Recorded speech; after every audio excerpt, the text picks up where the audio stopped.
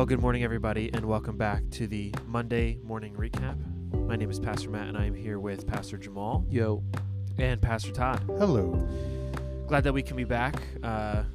Didn't do the last couple of weeks, but we got a lot of great stuff to talk about. But I did want to ask, actually, Fine Arts was this weekend, right, Pastor Jamal? Yes, Fine Arts was this past weekend. Did you go? Did you take I a group? did. Well, I didn't take a group, but one of our students, Leah Palisano, she went for musical theater senior solo, and she did advance, so she ended up getting the invitation to nationals. So we'll see what happens, whether or not they decide to, as a family, maybe take a trip to Disney, or whatever. Might be I know that Lonnie had mentioned that Joe had mentioned to her, yeah, I think it'd be cool to take a trip as a family to a place like a Disney, and I think those type of environments are just not Pastor Bonnie's wave. Like, that's not her like kind of vibe. I think she's much more content to just be like, hey, let's grab a cabin somewhere and relax, Yeah. So but now that Leah's advanced, it could be an opportunity. I'm just saying. Yeah, and I So, mean, Leah, great shoot your shot. opportunity to hit up Galaxy's Edge as well. Shoot your shot, Leah. Is your time. Nice, yeah. And I was at Novation on Wednesday, actually. This is my first time, sitting through a whole Wednesday night in youth. I usually stop in after and stuff, so that was fun. That was a lot of fun being with the students and stuff. No, yeah, and they responded well. They responded well to you. So, again, appreciate you coming through and, preaching. And Nice, yeah. I think the students, they connected well with the lesson, and I think the visual was also big for them. I took pictures. I forgot to post it on the Instagram, but I'll post them. Oh, yeah. I'll post them eventually. But it was just cool seeing their different, takes on it. And then when we were talking about the negatives, things that make a youth group unwelcoming. I saw somebody didn't have a piece of paper, so they went to the bathroom, grabbed a paper towel, and wrote ignorance on it, and put it on the wall. They really wanted to get that out. Whoever put that on the wall definitely was feeling some type of way that they are not a fan of ignorance. So Maybe they felt that someone was ignorant towards them and Maybe. not passing a piece of paper. No, so maybe they needed to. Yes, you ignored needed me. to post. The ignorance of this place to not give me a piece of paper to participate in this object lesson. It was fun. It was definitely Jimmy was like, going back to your roots, Matt. I'm like, oh man. Rebecca came out. I was like, yo, this is just like everything. Mm-hmm. I'm like, oh my gosh, this is what we do. So it was pretty fun.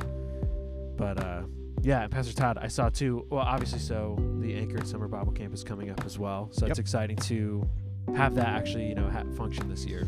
So. Yeah, and it's going to be a little different than what we've done in the past. We're going to try to break the groups up a little bit more. So we'll do it's going to be actually 2 nights total, but we're doing 4 nights plus the Sunday because we're doing one group one night, doing a younger group Monday, older group Tuesday, younger group Wednesday, older group Thursday. So hopefully, actually, I think what's good about that is it offers a little bit more space since we're trying to get stuff restarted, but it also offers an opportunity to really be fresh and concentrate on just having 2 lessons really down, 2 messages, 2 points, instead of trying to have 4 throughout the week and we brush up on each one. But so hopefully it'll be a nice little change and it'll get us that much closer to normalcy. Well, let's talk about the Sunday series actually that we're in. I don't think we've done one for the good work yet. So it's been a great Sunday series, great Sunday sermon, reading through the book of Nehemiah. So, we don't have to go through every point of the last 3 weeks, but there's been a couple good, I think, discussion points that we could hit up. So one of the first ones actually being, the kind of the theme verse for the series has been Ephesians 2:10. And Pastor Jeff talked about that word for we are God's workmanship, or, his masterpiece, depends what your translation is, his handiwork. But it comes from that Greek word poema, which is where we get the word poem, but that, you've been intentionally created, masterfully created. And I think I don't remember if he said in the sermon or not, but I remember he was saying something about even being refurbished, that idea of being stained with sin. So now you're God's masterpiece, you've been refurbished. So kind of a cool thought. So, Pastor Jamal, you and I were talking a little bit as well about, just this verse. I don't know what you feel like you want to add, but kind of, I guess, like, if you're listening, it's not that you can just take this and run, right? That it's like, oh, so like I'm God's workmanship, I'm God's handiwork. Like, so anything I put my mind to, I will just accomplish it. Like, how that probably is not the right attitude, or that's not what's being conveyed in that verse. Right. Yeah, I just think about that passage, and I'm also thinking a little bit more of the context of the entire letter of Ephesians and what Paul is trying to communicate, and just thinking to myself, like, oh, how does Christ play into the story of Nehemiah, which is a great story, but how does Christ play into the overarching story of man's restoration, and then the specific story of my restoration? How does the work of Christ Jesus play into this idea of a poem, or the good work that I am, that he calls me to be? How do those ideas kind of come together? And so I guess it's more of a question, I guess, probably better suited for yourself, since you preached week 2 of the series, so maybe you have a greater context for that. But I think that when we look at Scripture, we should be looking at how Christ specifically plays into our story. How does the work of the cross, the blood of Jesus Christ, and his imminent return, how do these things all play into my everyday story, to be to walk in this I guess workmanship that I'm called to be. Mm-hmm. So I think or right, like in that context, Paul's talking about the depravity of our sin, where we were without Christ, and then how he saved us. It's a gift of grace, not something that you can boast about. For we've been created in Christ Jesus to do good works, which he created beforehand for us to walk in. And so I think what you see in the story of Nehemiah, I think how this works is, like, in Nehemiah, again, it isn't just anything he put his mind to. It was a God-ordained passion. It was something that God dropped in his heart, and so now God's able to empower him to walk in this.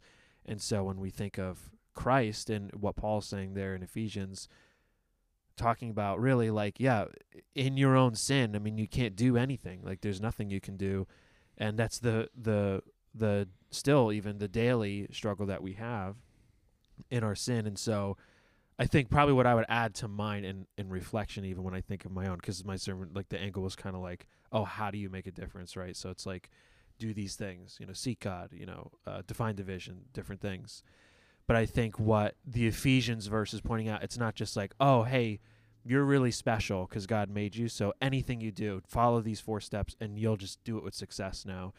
It's that, no, it's when you're doing it in Christ, when you're following, Christ's will for you, that's what empowers you. It's again, it's not just like anything that you put your mind to, and in my own ability, in my own strength, I actually can't accomplish this work. It is overwhelming. It's beyond me. But when I've submitted myself to God, I'm following his passion. I'm starting to walk in what Christ has actually made me for. My sin isn't overcoming me anymore because it's God's Spirit that's empowering me to do it. So I think that's like what I would add as like a way to tie that in, probably a little bit more clearly. Yeah. And what would you say is the good work that God has called us to do as believers? I mean, this is, and you can answer too, Pastor Todd. I don't want to make it seem like, when I think about that passage of Scripture, created to do good works. Okay, well, what are those good works? That at least I'm just taking it as face value as like a reader, or like, somebody who's like, I show up to church, you guys are talking about the good work. Okay, well, what is this good work that I'm supposed to do? I mean, I think ultimately the good work has to come down to eternal things. Mm-hmm. I think the good work we've been called to do is to spread the gospel, and to love God, love others, and the way we express that love of others is through spreading the gospel, seeing lives change because of the gospel. Not necessarily just, hey, it's a good work that I'm now successful running a business. That's not that. Not that that's wrong, but that's not necessarily what this verse is talking about. This verse isn't talking about you becoming this incredible artist or a great musician. It's talking about the good work of sharing eternal things so that others may know Christ. That's really good. Eternal things. I really like that. Yeah, I think, in my mind, I guess just if I'm like blitzed at it, it simply comes down to, the fruit of the kingdom, like that's the good work, I believe, and I think that it is different for each person, just like there are different types of fruit, right? I don't expect to get pineapples from an apple tree, right? So like, the different fruits of the kingdom can be expressed, specifically from each person the way God has crafted you. That's the way I kind of almost interpret like a lot of what he's saying there. Excuse me. Like, I know that I'm supposed to, let's say that you're naturally a joyful person. I believe that, that God has crafted you that way, that you're a happy person, that wherever you go, there is joy. And so when you come into the kingdom through the power of the Holy Spirit, now there's not just joy, but there's an abundance of joy in your life. And that fruit from your life is a lane towards the gospel and a lane towards the kingdom. And I think that, I'm not saying that you are confined to one fruit, but I'm saying that I think that some people bear some, particular types of fruit. Some people bear a different type of fruit, but then some people can bear multiple types of fruit. And I think that some of that comes from just time and growth. Like, you start in a place of joy, then you learn contentment, then you learn, then you learn faithfulness, then you learn, so like you can add these different things to, your being. Or let me rephrase that. The Holy Spirit can grow these things in you. That's probably the better way to say that, right? The Holy Spirit can grow these things in you to be part of the good work. I think that the good work of the kingdom has always been happening, right, since the beginning of time, since God said, let there be light. And for us as believers, we get to step into that good work. And I don't want to get too far ahead, but, I think what you map out in your message in week 2 is the how-to of that vision, I believe. And so, I think when we look at this verse, I'm like, that's what I believe, that I think Paul's trying to communicate, how, and obviously the death of Jesus Christ makes way for that transformation. Without his sacrifice, without his sacrifice, we're just producing counterfeit versions of those fruit. But with the sacrifice of Jesus Christ, it becomes real. And that's, I just love now as I'm thinking, when Paul is writing in Ephesians, he's like, these things are in him, like he's making it known that these things are present right now. And I just, wonder if, believers around the world, if we really truly believe that we had access to cultivate that fruit right now, real time in our lives, how much more focus would we put into the good work as opposed to works that we think are good but are really not? That's good. Yeah, and I think when I think of answering your question specifically, what is the good work? And actually, I like how you just said that right now too. Not just work that we think is good, but I think 2 answers. One, the crux of the series, I think, and when you look at Nehemiah's life, is we are kind of saying, hey, what's the good work in your life? Like, what's God calling you to on a personal level, like something unique, which I'll come back to in a sec. But in a universal sense, it's eternal. It's about the fruit of the kingdom. I would add this, we talk about the fivefold function of the church. It's to worship God, evangelize, disciple, fellowship, and to do ministry. And so when I think of the good work or eternal things or building the kingdom, I think it could probably be summed up in those 5 things. We should be worshiping God.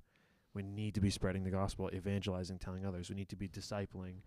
We need to be doing the work, like ministry, meeting needs, like all these things are part of the good work. So that's like universal. So this always applies to everyone, no matter where you are as a Christian. The good work applies to you. But that actually would transition to what I also wanted to ask you guys, because again, I do think, especially my week, at least I felt that I was really trying to hone in on like, hey, if God put something on your heart here, here's the how-to. Here's how to walk that out a little bit more.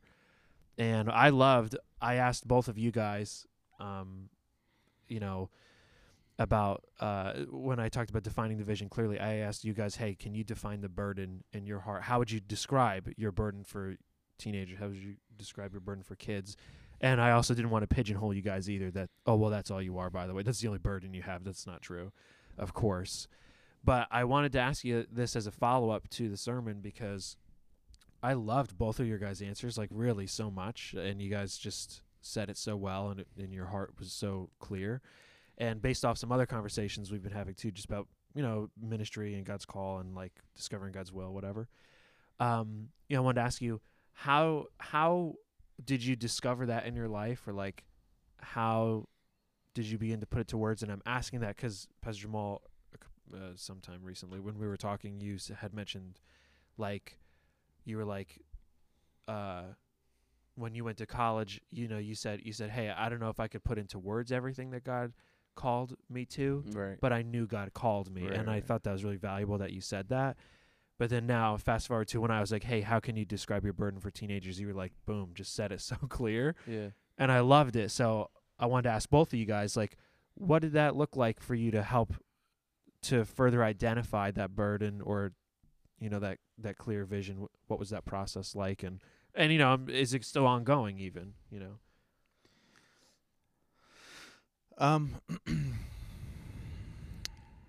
So I would say it started out basically from like you're a believer, you should be involved in doing things for God. For myself, like sometimes there's a mentality that ministry is for pastors, but it actually is for every believer. So as a teenager, I looked for ways to get involved in my church because that's what believers are supposed to do, Right.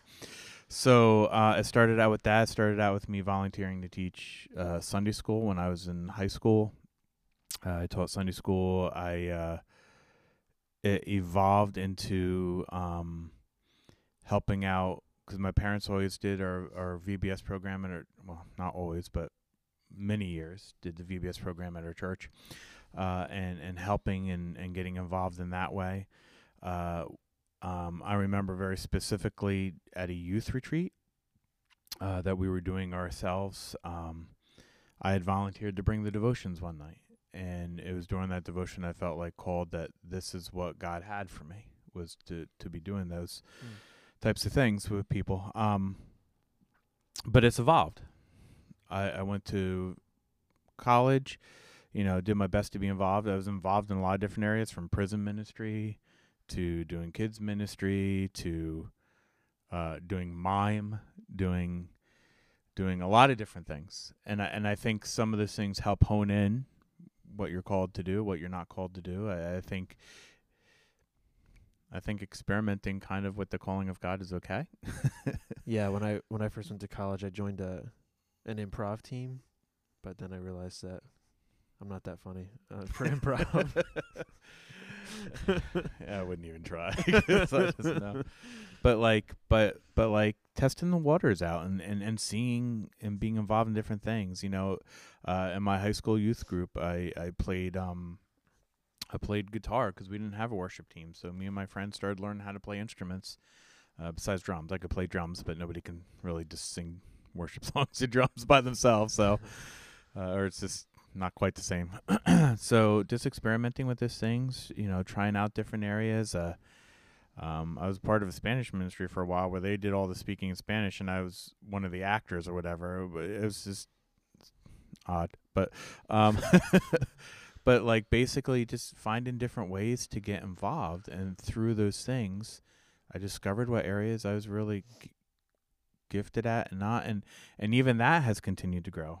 I started out here at the church doing youth ministry, and learning about youth ministry is different than doing youth ministry. And I clicked better with kids for lots of different reasons. So, doing ministry with kids grew into that. And then even with how God has worked in me through different difficult things in my life, bring me to the place where, like, okay, growing from kids to how can we do ministry to others through like counseling and helping people to grow in those ways. So not that means I'm moving, like kids is no longer on the thing, wait and see what God has in the future for those things, So ultimately, for myself, it was like one step at a time, one moment by a time. Didn't see the end, and I still don't see the end from the beginning. You know what I mean? It's just one step, one moment. Here's a door that opened, take it, and see where it goes. Yeah.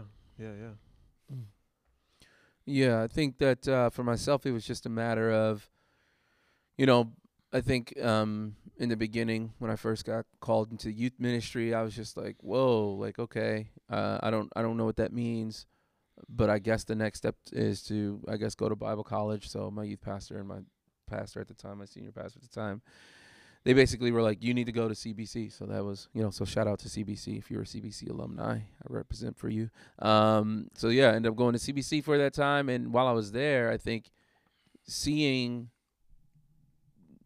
all these people called into ministry and seeing them have such, a clear vision of what they wanted, I think kind of challenged me a little bit to think about, what does this mean for me? What am I really looking for?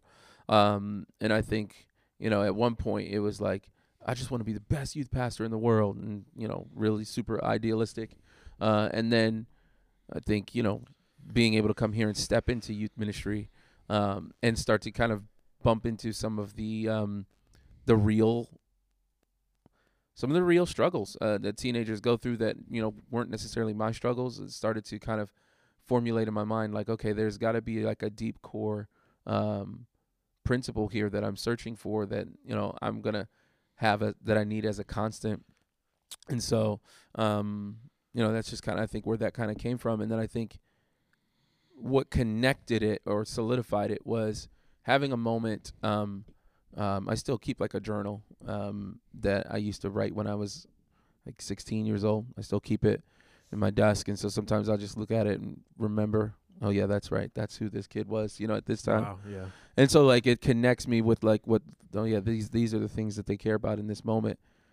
And I'm now on this end, like, what do I want them to see? What do I want them to accomplish? What is the thread there? And that's kind of where that came from. So then I was like, you know what? I think ultimately what I want for every student, and I think it started to morph into not just what I want, but what do their parents want? Because I think once you get to a level of youth ministry, you have to, I think at the beginning you think, fun, yeah, games, laser tag. But then there has to be a shift where you say, okay, how can I equip parents too? Because parents are actually also in youth ministry. Like I have them for an hour, they have them for, 50 plus, hours at home. And so they're also involved. And I was like, well, what do we both want? And I think what we both want, myself and parents, is we want students to discover and then live out their God-given potential. And it's very, in my mind, it's strategic in the sense that it's God-given potential, because it's something that God has gifted them with uniquely for a purpose. So it's not something that he's like, you know what, you get this because that's what I randomly want you to have. No, he's given you these gifts because he has a specific role, a specific journey for your life. And so when we get students to lock into that, I think when they're living their true self, their God-given self, they grow closer to God. They live in their God-given purpose. And to me, those things testify of God and his goodness. And so ultimately, that's what I think we want as a youth ministry. I think that's what parents want. Because that's what, at the end of the day, parents are like, if they're putting their son on punishment or, taking their phone away from their daughter, it's not because they want to be cruel parents. It's because they know the potential that their daughter and their son have. And so they're trying to help them. No, do you see your potential? I want you to walk this way in your potential and who God has called you to be. So that's kind of been where we kind of come from. Yeah, and what I love about, what both of you guys are saying and you have said too is it really is how much you care about others, like, and even a little bit what you were saying, I guess, at least the way I feel, when it comes to that, like ministry and call and stuff, it's like it does feel a little more about you in the beginning.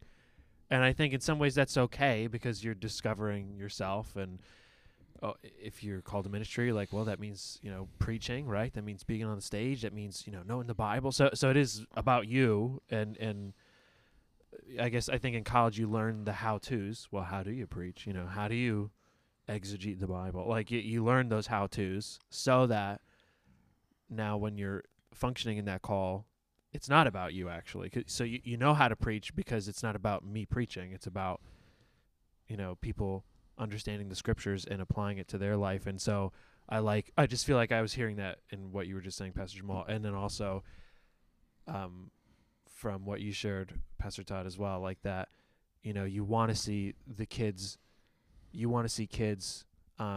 know that God loves them where they are and find their place in the body of Christ. And same thing, you want students to discover their potential. You're not like, I want students to listen to me, you know, like, and just follow everything I do. Like, no, I want students to discover what God has for them. And like, that's just like, that's really cool just to hear both of you guys.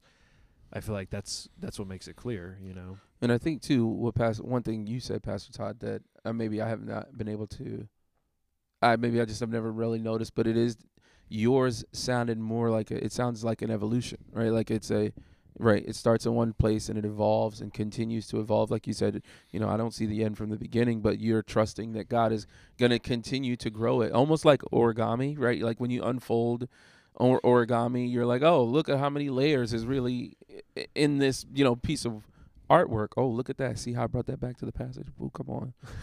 But look how many layers is in this artwork of origami that now as it unfolds, like, wow, like you go, I didn't know that this was here. I didn't know that you did that. Like, and so I like that too, because I think sometimes that's what most people who aren't quote unquote they're not pastors, you know, their mindset is like, well, it has to be this and it has to look like this and it must be this. And there's a very real, like, oh, you know what, it's ever evolving, you know, it starts here and then moves to this place, like, you know, and I just think of like maybe like a Paul, you know, who started out as, you know, a teacher of the law and then ended up being, you know, a missionary to the Gentiles. So like, I don't know, think of it in that way.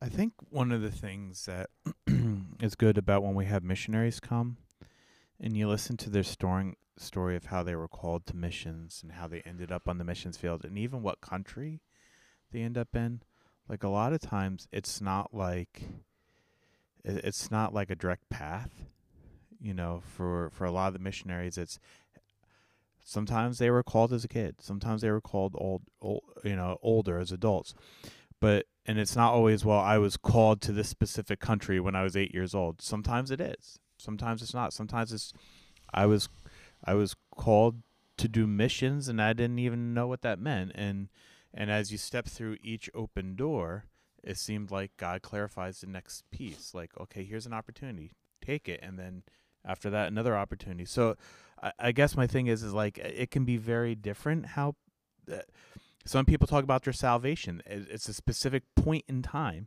where they came to know Jesus as Lord. And then other people have a bunch of little teeny tiny points and they can't say which one of those was the moment they got saved, because it was this stepping through this, stepping through that. And then it evolved, you know, like you said. So I think for each of us, it's different.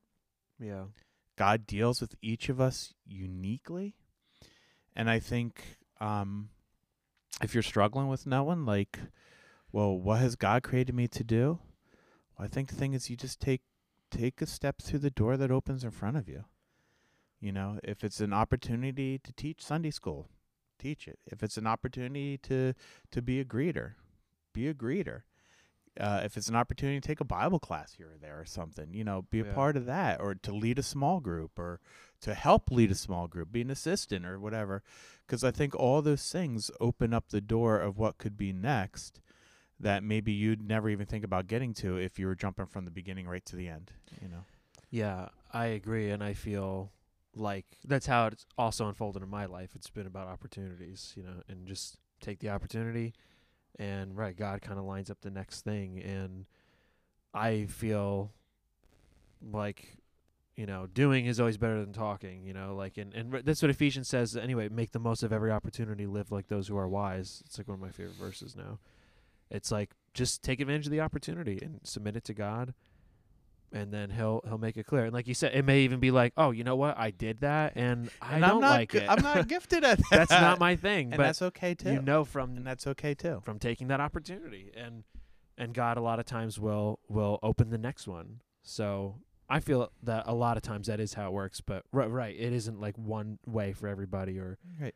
And there are definitely people who in the moment feel called and they Yes, know yes. exactly what they're called to. yes, And there's value in that. I just think if we try to compare though the way you were called to the way I was called, then it'd be like, well, I wasn't called like that. Maybe my thing isn't real, or they weren't called like I was Yeah. called, so therefore it's not real. Like that's when we get into traps, and I think comparison is never good for anybody. So yeah. well, let's see. I kind of got I guess two more thoughts we can do. Two more big ones. I'll just go down the line here. What we have. So along with that, talking about the burden God has given you, trying to define that clearly, and you guys sharing the process in your life. Really cool to hear that. I did want to ask this because from the week that I did, talked about defining the vision, making plans carefully, and then how it doesn't always go according to plan. Actually, it basically never does. It's never 100% perfect. But a lot of times, we can get hung up because we're like, well, it's not perfect. I don't have it totally done. But I don't know if you had an example. Like I do actually have one that I was thinking of. But I don't know if you have an example or a story or something that of like a time when, hey, the plan wasn't perfect. You didn't have it 100% figured out, but you got the ball rolling or whatever. An obstacle came. You did have it figured out, but then something came up. But hey, God was able to move it anyway. Like it's a good thing I still stepped out and we did this, whether it be in the kids ministry, youth ministry, or just in a different area in your life. Do you have an example of making a plan and God, you honored God with that plan and he's able to use it even though maybe it wasn't 100% there or went according to plan? Yeah, I can't say that so my mindset's just a little bit different. Like I'm just not a planner. That's not my gift. That's not my lane. So I'm more of like this sounds like a good idea. And so I'm like a go with the flow type of dude.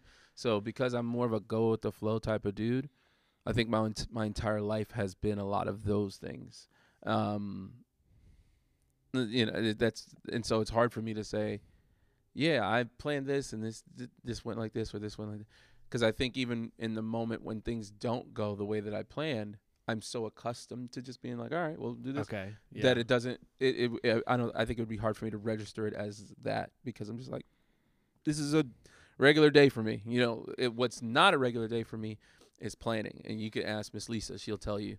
Planning is not the regular thing. So when I do plan and I make it like kind of like it has to, like in my mind, it needs to happen like this. Because I spent so much time trying to plan it and put it together. Yeah. So I don't know. I don't know if I can pinpoint a moment like that where the plan didn't go as planned. And I don't know. Well, but yeah, I guess you said it. Like that's maybe you slightly function there as All it the is. time. Yeah. Like you're not sitting there like, oh, it's not perfect. You kind of understand that it's not perfect, and I just hey, we're doing this, Yeah, and then like, hey, this came up. Yeah, no problem. Oh, I actually do have an example now that you think about. Now that you this past Friday, we were supposed to go play ultimate frisbee, but we didn't have a ton of kids sign up. We just had not enough to have two teams. So I was like, all right, well then we're just gonna go putt golf and get some ice cream. They were like, all right, and it was a great day, man. It was awesome. Nice. They got them some junk food. I challenged some kids. I was like, yo, if you can beat me in this putt golf, I'll pay for whatever you want at Wawa, which a couple students did beat me, which is Nice. but it was a close one. They were like their score was Did you 50. plan on that or No, I was trying to win, man. I'm Talking about making competitive. plans. Yeah. No, I planned on winning. That's the bummer. Yeah. So I think it was Alex Arthur, Elizabeth Huff, and then Kayla Pollock. Kayla tied me, but because it's literally her second youth event, like she's brand new to the youth group, been to youth group one time. This was her first like event thing. I was like, all right, well, well, I guess I'll pay for it. But but then yeah, Elizabeth beat me, and she let me know about it, and Alex beat me. They only beat me by 2 strokes though. Like it was 55-57. So let's not get too crazy. Yeah. So there you go, planned and then derailed, but still had a great time. Yeah. I find with kid ministry, you can have the perfect plan, and once you introduce kids, anything can happen. There've been times where I've had like, this is where I want to go. I have it worked out in my head how we're getting there, and then in the middle of a lesson or something, the kid will ask a question, and that's where we go. Yeah. Because sometimes that's more important than the plan, you know? Like one of the things we talk about, it's a little bit different than having the perfect plan, but sometimes you have the perfect plan, and it's actually better when God interrupts it, you know? Yeah. But like one of the things that, you know, you learn when you're working with kids is that you're not necessarily teaching a lesson, you're teaching kids. So if if my whole point is just to get through the lesson, the way that I imagine it, but a kid has a need that comes up over here or a question, and I don't touch that because I need to get through the lesson. Right. You know, there's always kids that are going to try to distract you from the lesson, but that's not what I'm talking about. But and actually, just a couple of weeks ago, we were talking about something in kids ministry. I don't remember what it was on a Wednesday night with the preteens, and one of the kids had a good question about, I think, being afraid of death, and so we just started talking about the rapture, and we started talking about those things, and now they want to talk more about the tribulation and the rapture and all those things, but I guess my point being is they had a serious question in the moment that led to a great discussion that was not in my plan, you know. Yeah, and it was gonna be funny. I didn't. It was a really good point. So never mind.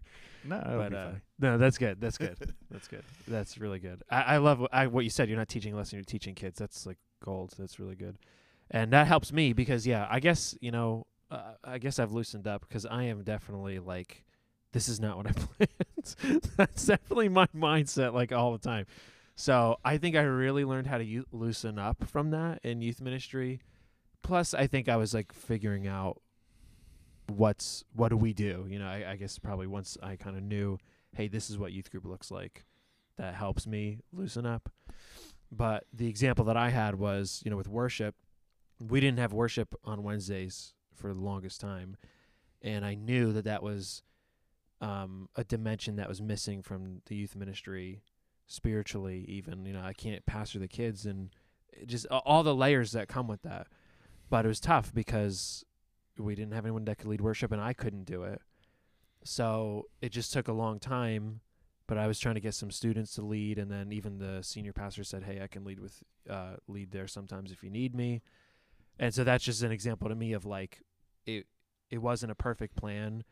I was stressed out for a while, and then he actually encouraged me. He's like, Matt, like, because I was like, I'm not a worship leader. Like, how am I going to? He's like, yeah, but you're their pastor. You can encourage them. And it wasn't always like really amazing, I guess, but it's a good thing we started doing it, even though it wasn't perfect. It was like once a month, and then a couple times kids canceled, and I would try to do like, I was going to say powwow, a group huddle, like kind of with everybody in the beginning, like, hey, pastor, hey, you're leading your friends in worship.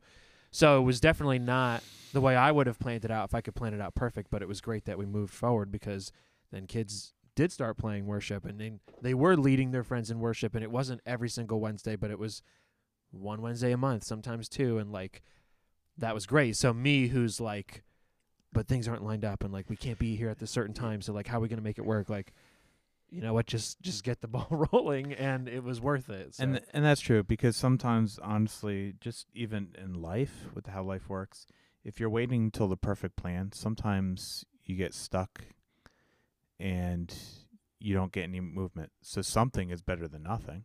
Yeah. Yeah. So I got one more for you guys, if that's good, based off something we were talking about with the sermon from yesterday. And, Nehemiah, he faces this opposition from, the way Pastor Jeff said it, without and from within, and so did Ezra, actually, when it's about 70 years earlier in his story of rebuilding the temple. But so Nehemiah experiences opposition from people who are not part of the community, who are just making fun of them, ridiculing them really, about, well, you can't really build this wall, and the builders, they weren't qualified anyway. Nehemiah was a cupbearer, but most of the builders, Pastor Jeff said, were merchants, goldsmiths, perfume makers, so they're really not contractors here doing this. And then, he talked about opposition from within and how sometimes that's even really more hurtful, because you can consider the source when somebody maybe doesn't share your beliefs or values. So you're like, well, okay. But when it's from within, how difficult that can be. And he talked about how you allow those voices, how much really room you give them in your mind, and how much are you listening from God, which actually has been a theme kind of throughout this series too, is like listening to God's voice kind of. I think he really said that in the first week a lot too. But, Pastor Jamal, you brought up a good point, that, sometimes not always just having a critique isn't always a bad thing, whether that be from the outside or the inside. And I actually had this thought too, even like kind of saying, Pastor Jeff said, Nehemiah wasn't trying to convert his critics. He was trying to follow God's will, which makes sense. But I was also thinking too, like, well, when the world ridicules or criticizes, how does our response influence them? Like, or like you had said the example of like, hey, I'm starting a business as a Christian. And then you have a non-Christian business owner say, hey, here are some good ideas for your business. How much is like we need to sometimes listen to those voices, and then other times when it doesn't make sense, like, why would you do that? Why would you give your money away? Like, you're a business. Why would you do that? It's like, well, I know you don't have the values I have, but I'm following God's will. I'm following God's call. I need to do this. So I guess I don't have one specific question. Or maybe I have two. Like, one is like that when it comes to those outside voices, the way we handle ourselves, how does that affect, like isn't that still part of our witness in some way? And then also kind of going from what you had brought up earlier, Pastor Jamal, like, well, I guess how do you differentiate when it's a critique versus a criticism? What's the difference maybe? Maybe sometimes will we pass off a critique that can actually help us, but we're saying, oh, well, they're criticizing me. Oh, well, they're coming against the will of God. Like, I just got to focus on God. And it's like, well, they're actually not coming against you right now, though. So I know those are two separate things. I don't know if you guys want to weigh in. Yeah, no, I think the key is, right, ridicule versus critique. The idea that, one is offering empty words that are just, putting down what you're doing, and then the other is offering words that, are where they're trying to be helpful. So I think that's one way that you tell the difference between those things, whether it's inside or outside, whether it's someone who shares faith with you, or doesn't. So my brother-in-law at one point wanted to do YouTube videos about like, spots to eat in St. Louis. And so it was like early on he had like a couple videos and shared it with somebody who was at his job, who was like, yeah, I watch YouTube videos, and so my brother-in-law was like, oh, cool, would you check this out? He's like, sure. And so he watched it, came back the next day. He's like, yeah, did you watch my videos? He's like, yeah. And he's like, well, what did you think? He's like, are you open to some critique? And he was like, yeah, sure. Dude, this guy had a list. He's like, you need to do this. You need to do this. Yeah. This is why you need to do this. You don't need to do that. Here's why. And like my brother-in-law said, he walked away from it. Like, he's like, this is my coworker. Like, we do the same thing at work. Like, I never would have expected this guy to, but he said the things that he offered him helped make his channel that much better. And I think, it would have been different if he was like, bro, your voice is trash. Like, like whatever you're doing on this mic, it's booty, or your camera is, whack. Like, I think those are, like, I don't know, maybe he's coming at him that way. Like, you would probably receive it different. But if he's like, oftentimes you can tell a difference between a critique and a criticism, because a critique still manages to keep the end goal in mind, right? And a ridicule is just there to tear down. So I think that, That's take really take those things into consideration. It could help you, because I think sometimes what we can do is because we're a little sensitive sometimes. We can take a critique and pass it off as ridicule. And then Yes. we miss an opportunity to get better because our feelings are hurt. So I think, like It's just hard. a- It's hard you sometimes. just you gotta allow for, okay, well, what's the goal here? And then Pastor Jeff had already mentioned, he said, consider the source. Who is this person that's talking to me? Is it somebody who's a trusted friend? Is it somebody who's, in the same page as me, or is this just like some random person? Like, Or is this a person that complains about everything? sure. Right. 'Cause that Right. matters too. Right. So, like, taking all those things into account, I think can help you to better maybe differentiate between critique and And how you say ridicule. something matters too. You can be like, offer something that's honestly true, but if it's just kind of like, "Rawr," then Yeah. then it's, of course, it's not going to be received. So those things matter too. Yeah, how you say it really matters. I always think that, like, you can literally use the same words, but the way you say it changes the meaning completely. There's so many examples you can think of, but like, oh, like, what's wrong with you? Or like, what is wrong with you? Like, one is like, oh, are you not feeling okay? Is there something wrong? Like, but the other one's like, You're dumb. you stink. You're the worst. And I'm if you don't believe us, ask those two questions to your spouse. Walk up to your spouse one day and say, "What is wrong with you?" and see how well they give you feedback. Or maybe I should rephrase it. Is there something wrong? Yeah, you could be like, is there something wrong? Or you could be like, is there, well, I don't know. How do you say Is that there one? something wrong with you? Yeah, is there something wrong with you? But, yeah, so. Those things matter. Those things matter a lot.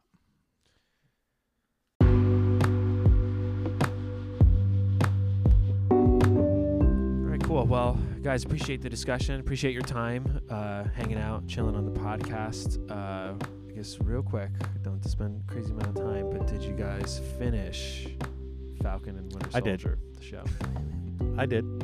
How do you, if you're listening and you didn't finish, I guess we're going to have some spoilers, so just in case. But did you guys like it? You think it ended well? Did it end the way you wanted it to? I'm not sure. Honestly, I'm not sure. Okay. Okay, so first of all, the Falcons / Captain America's new uniform, costume, whatever, came across as really bulky to me. Yeah. Like, it just looked like it was. It's got a lot going on. It would be hard for him to really fight the way he was fighting in that, big shoulder things or whatever. And so that led to kind of I think it was a video we were talking about, like Black Panthers, or was it you? I don't know. I was talking to somebody. You told me about that. Yeah, but it So- was before. So part saw of me the was thinking costume. about Black Panthers. Okay, wait. How did I get here? I got here because of the fact that it appears that the uniform came from Wakanda. Yes. So if his uniform came from Wakanda, or the wings. or at least the wings At did. least the wings. Yeah. I took it as his entire uniform was in that box, Kinda me because too, that actually actually. box didn't look big enough for wings. Mm. So but whatever. I assumed it came from there. But I thought it was his whole uniform came from that, his whole new uniform. And when you look at Black Panther's uniform was very sleek and very form-fitting, and it did offer him quite a bit of protection. So when he put it on and it was like the big shoulders and the big chest pieces, I thought to myself, it just looks bulky to Wait, me. because I do have a question. So Black Panther, he is not enhanced, right? I know the flower. He is didn't they- enhanced. He is enhanced. it So that did does give make a him- it difference. gives Oh, him he power. is a little enhanced. The flower gives him powers.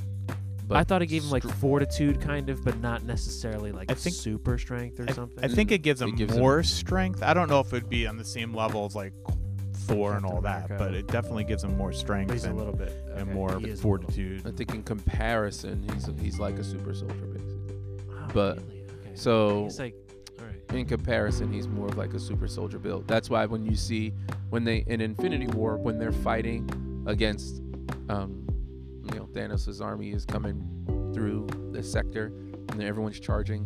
That's why he and Captain America kind of peel away from the group, because they're Yeah. super soldiers, basically. See, yeah, but I guess because of the whole with the show, I was thinking like, well, oh no, I think because you had said that originally about the Wakandan suit, So I was like, well, maybe the vibranium suit from Wakanda would like make up the difference of he's not a super soldier. I'm glad that he didn't become one. I think that makes sense. Mhm. So then that's when I was like, oh wait, maybe Black Panther, maybe he wasn't at all. But okay, no, but he was. He still was. Yeah, He so still like was. even in the comics, it's like the camaraderie between Steve Rogers and T'Challa is because they are similar. Okay. That's okay, the makes sense. they kind of have a similar vibe. But anyway, the suit though is vibranium. Like the Black Panther suit is vibranium, and then it has like some other features, of course, of like Yeah. absorbing like Well, that's Which is what pretty vibranium sick. kinetic- does. Yeah. kinetic Absorbs it. energy, and then but I'm saying Yeah. his specific suit absorbs and then And it gives them the ability to. expulses it out. Yeah. Yeah, which is pretty awesome. But yeah, I thought it was good. The ending. Yeah, I guess I felt the same. At first, that's exactly what I wanted because I think we were talking about the suit before the finale. So as soon as I saw it, I was like, yes, that's what I wanted. The wings, the red, white, and 'cause we blue, were the talking about, shield. was he gonna have the wings or not? Yeah. I'm happy he had them. So I'm happy that it's all the way. I love the then- way that he even used them to brace himself Yes. when he like. Yes, yeah, had yeah, the in the shield ground. yeah. So yeah, it's definitely his take on Captain America. So I like that. He is Captain America, but he's also not just like a copycat of Steve Rogers. He is himself, but he's Captain America. So I like that. But I did then after the reveal of the suit, I was kind of like, yeah, I guess it is kind of real big and bulky. I did see that it was reminiscent of several of Cap's previous suits, like Winter Soldier with the lines here. The first Avengers had the lines here, so he had like all the elements of like all the different suits, which has maybe contributed to being like a little much.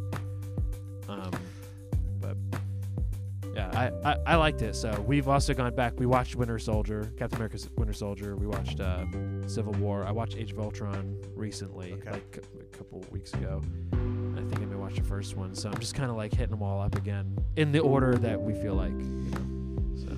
So the one thing I was hoping for is at the end when the U.S. agent gets his new costume, Yes. which I like the way it looks. Me too. I like those colors together, but he actually has his own shield. Okay. He ends up with his own shield that is actually I think it's adamantium and something else mixed together. You know, like a steel or something like that mixed together. So I was waiting to see, like, does he get a shield? But he gets a didn't. shield, yeah. He didn't have it at the end there. But I'm hoping maybe U.S. Agent shows up in future movies. Yeah, I feel like he can. I feel like I don't know what the next Avengers is or when that'll even be, but now you can have Captain America in the next Mhm. Avengers movie, and you're not going to say, oh, so he's just Captain America now? Like, it'll be like, yeah, well, in the show, that's how he became Captain America. So same thing if U.S. Agent shows up in a movie or something, it'll be like, oh, yeah, well, You in the have show, that's context, where he right. came from, yeah. It seems to me that I know people are like, oh, want a second season of WandaVision, want a second season of Falcon and Winter Soldier. I don't think so. I think these are standalone shows Yeah. that fill in the gaps so that you have context when you see them pop up later. Yeah. And I kind of like that. I'm okay with that. I don't think it needs a second season. Yeah. You Yeah, know? me too. I feel the But- same way. But yeah, go ahead. Sorry. Yeah, it did not end the way I wanted it to end. It Okay. is what it is. I would have preferred Falcon stay Falcon, Bucky become Cap. I really appreciated what they did with Isaiah Bradley, like a lot.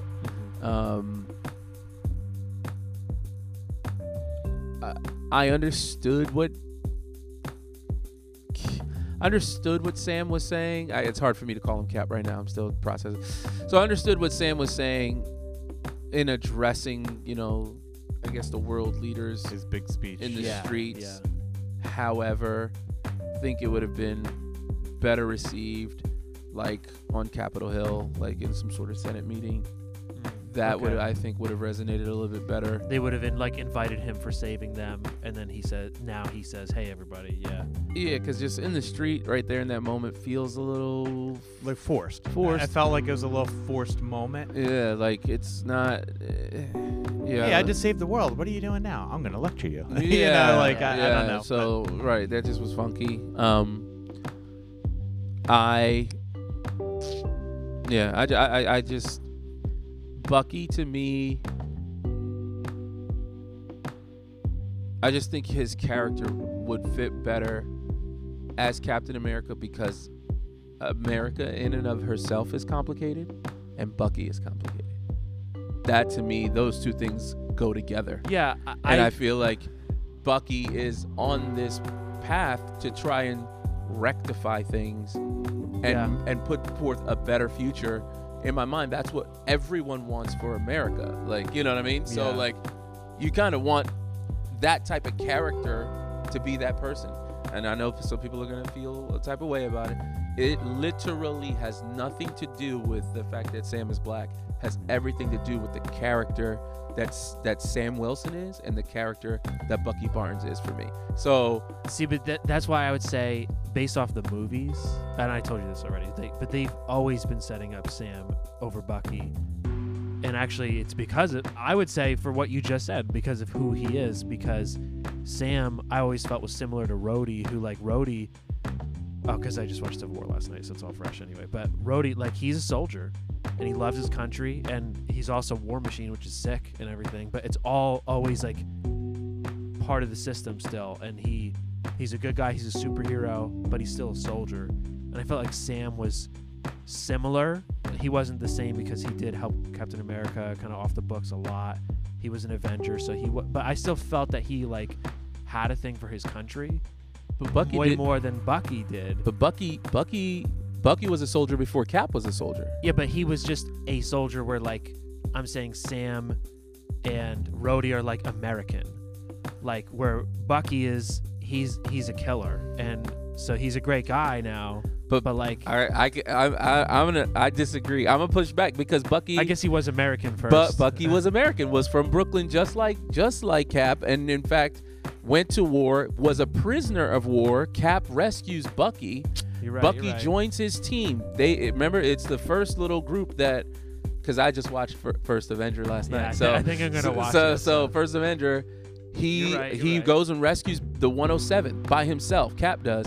And when he goes to rescue them, there's a 1, 2, 3. There's the French guy, the one black guy, the one dude who chugs the beer with the handlebar mustache, and they're all because they're basically Agent Carter's okay, well, we're gonna put together a team, and Tommy Lee Jones' character's yeah, I'm gonna pick some guys, and Cap's I think I already got my guys that I want. Yes. And he goes back to those guys and he says, I want you guys to be part of the team. And then he goes around the corner. Bucky's sitting at the bar by himself, and he goes, they're all idiots. He's like, what do you mean? He's like, they all agreed to say, they all said yes. He's like, well, yeah, they said yes.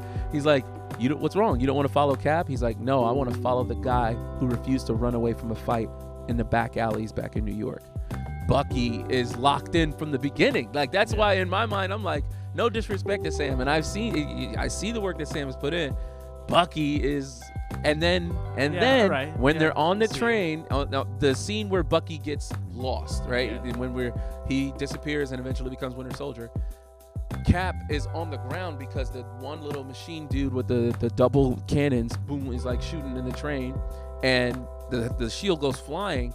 Bucky picks it up and he holds it and he pulls out the pistol and he's like, pew, pew, pew. And then all of a sudden he gets blasted again, but he's not a super soldier, so he goes hanging out the side of the train. The side of the train, and then that's when you lose him. But in that moment, he picks up that shield because he believes in Cap so much. And even just being honest, when you watch Winter Soldier, if you're talking about being American, Bucky is no. He gave you the shield for a reason. Talk about being locked into the entirety of what symbolism of it all. I will say that did help me that Bucky was he and Steve talked about the shield, and they were we're gonna give it to Sam. That helped me a little bit because I was yeah, did he just pass over Bucky? Yeah, man, sorry. No, Bucky that made me feel better that like Bucky weighed in on and it, you know what I mean? and his friendship with Steve too. And like, I what felt like that was I was gonna important. say, one last thing, and then I'll shut up. But you know, Sam says, you know, the Shield is complicated. You know, as a black man, I have a complicated history with this country. Bucky also has a complicated history with the Shield, with this symbol. And so again, for me, just in terms of like watching it from beginning to end, Bucky, I think, is the guy, especially because of where he went, the journey of being the Winter Soldier to come back and be Cap. I think makes more sense for his character than Sam's, but that's just me. The one thing I want to throw out that I was just thinking about as we were talking, it was forming in my head, was I do think, though, when it comes to terms of they picked Steve, not because he was a good soldier. Correct. But because he was a good man. Correct. Yes, yeah. And I think Falcon fits that good man thing more than Bucky does. I think Falcon's view of we can redeem people, It's always been part of his character. Right. And how he was trying to rescue the Flag Smasher girl. Carly. And how he wanted to talk to her. He didn't want to attack her. You're right. Like that I have hope. And even the fact that he worked with veterans. Yeah, that's I mean, like came back. from the beginning, he was working with veterans. Right. Yeah. It's very much I have hope that this can be better, which is very in the same. It's not exactly the same, but it is in the same vein as Captain America. So Steve Rogers. Yes. So I think he is more similar to Steve. Yep. But I do want to say that in the comic books, Bucky got it first. He did get the shield I first. think that's why they let him hold it many times throughout again, rewatching some of the movies. And that's also like some fan throwing that out to the fans too. Doing that too, which I'm okay with. They can do whatever they want to because especially watching the show now, right? It's like Sam's out for the count, breaks his leg for, I don't know, 6 months or a year or something. He just like can't, or he's off planet. Like they literally can do anything, and it'll be like Bucky has to become Cap for the next year, and like it just picks it up. They literally can just do whatever they want. But all right, let's wrap this up because we appreciate if you've listened all the way down to here. That must be because you're a fan of Marvel movies. It's the only reason you're still around. Appreciate it. We love you, and we love Marvel movies. But we're gonna wrap up. This has been Pastor Matt, Pastor Jamal, and Pastor Todd. and Pastor Todd. We'll see you next time.